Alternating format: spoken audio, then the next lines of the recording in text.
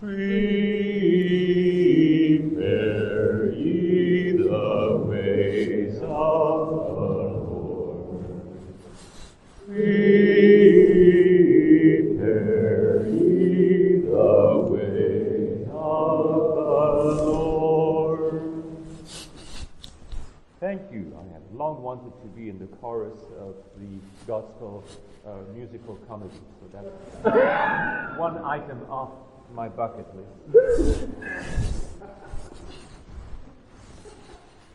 The beginning of the good news of Jesus, the Christ, the Son of God.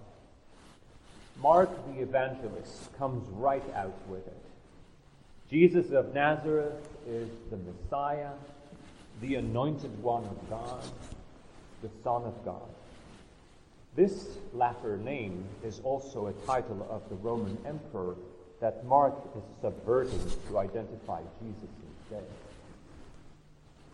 And Jesus' life, death, and resurrection are very good news indeed. They were gospel in the first century of our era when Mark wrote, and they are good news in the first century of this third millenary when we receive this good news ourselves.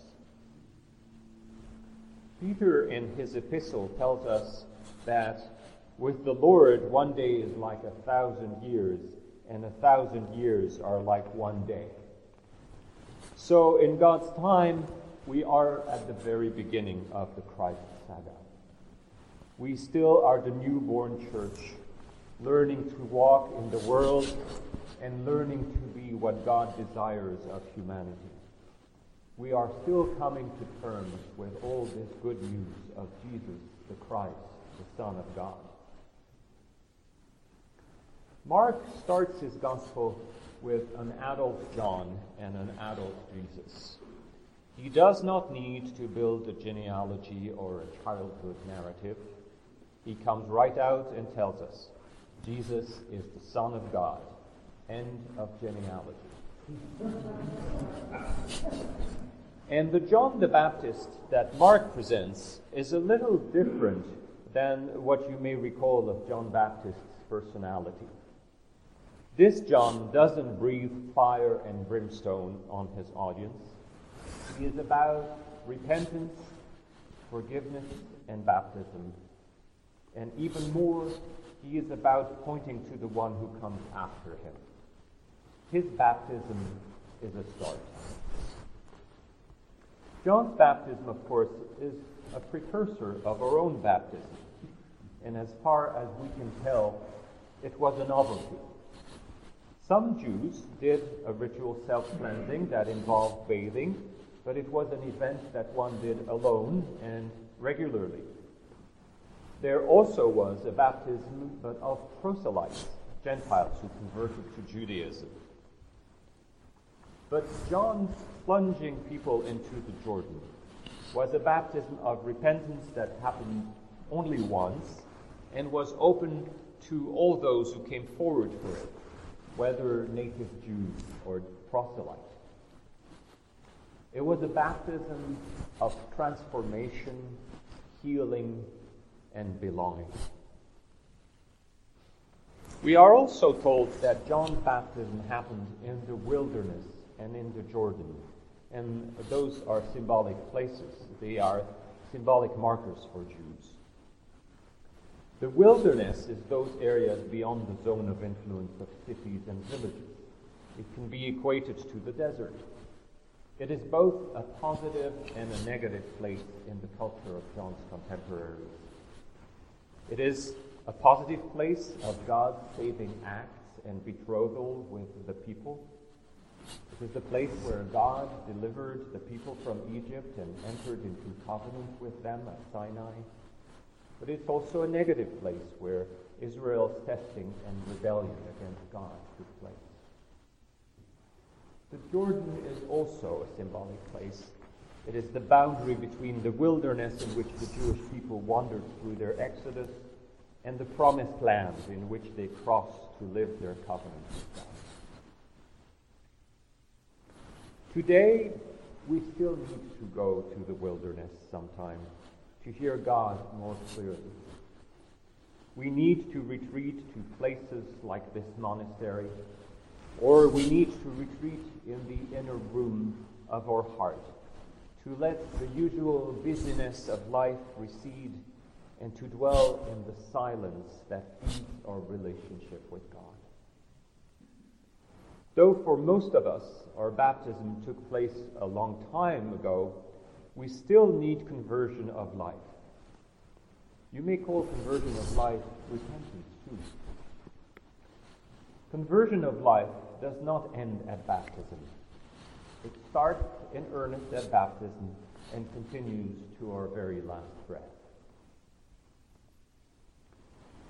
John the Baptist preached a baptism of repentance for the forgiveness of sins. For our sins to be forgiven, we need to acknowledge them and turn our lives around from sinful ways. This morning, sitting here, you may or may not feel you have sinned. On the one hand, you may feel guilt at errors and omissions of your life.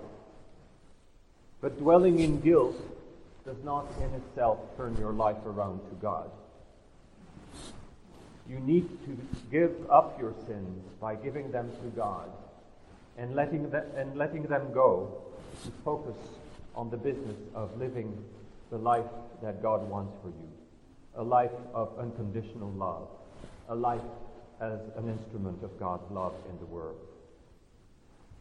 Action is needed for repentance, not just feelings. New action, grace action, love in action. Love must act as light must shine and fire must burn, wrote James Huntington, founder of this order. On the other hand, you may not feel guilt at any particular actions or non-actions in your personal life. But guess what? That does not exonerate you from repentance. Sorry. We each are involved in corporate sins, committed in our name, or with our active or passive complicity. Let's ask ourselves a few questions. Have we turned a blind eye to sexist, racist, or exploitative behaviors? Have we made our peace with a political system that consistently favors the richest and most powerful classes of our society at the expense of the least privileged? Have we given up on protesting the death penalty in our country, the solitary confinement of hundreds of thousands of prisoners, the mass incarceration of non-white folks? Have we decided that our way of life is non-negotiable, regardless of how greedy in resources and unsustainable for the planet it is? Have we decided that climate change is for future generations to worry about? So you see, repentance is probably never over for any of us. There is always more conversion of life possible.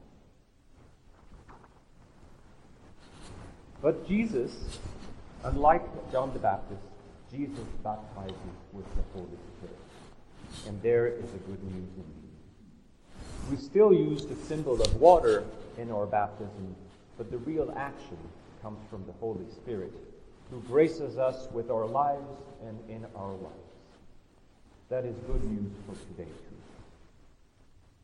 With the help of the Holy Spirit, there is no end to the conversion of life that can occur in us individually and as grouping, from our families to our nation and the world community. Our late brother Ronald used to wear a t-shirt that said, "God is not done with me yet." And God is not done with us either.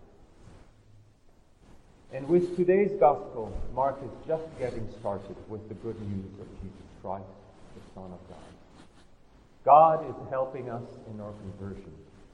Get ready for more good news in the weeks to come.